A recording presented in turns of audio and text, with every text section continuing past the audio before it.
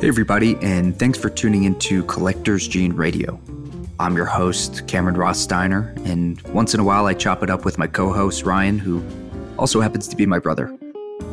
As a collector myself, I really wanted to start this podcast because there's a lot more to collecting than just showing everybody what you have.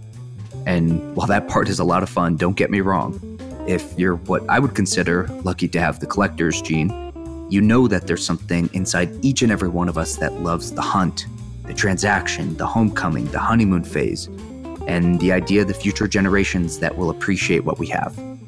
So this is all meant to be fun, exciting, and truly eye-opening as well. You know, having a collection doesn't always have to come with a price tag. Find something you love, learn all the deep cuts and inside baseball details, and fall in love with it. So during this journey, we're going to take you to places like the Amman Venice Hotel, a Frank Lloyd Wright home, some of the most intense and heated auction rooms as we interview guests really from all over the world.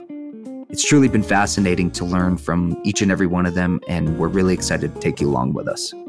Anyway, I hope you all enjoy this as much as I have, and please don't forget to rate and review when you have a chance. I've heard it makes quite the difference. Alrighty, that's all from me for now.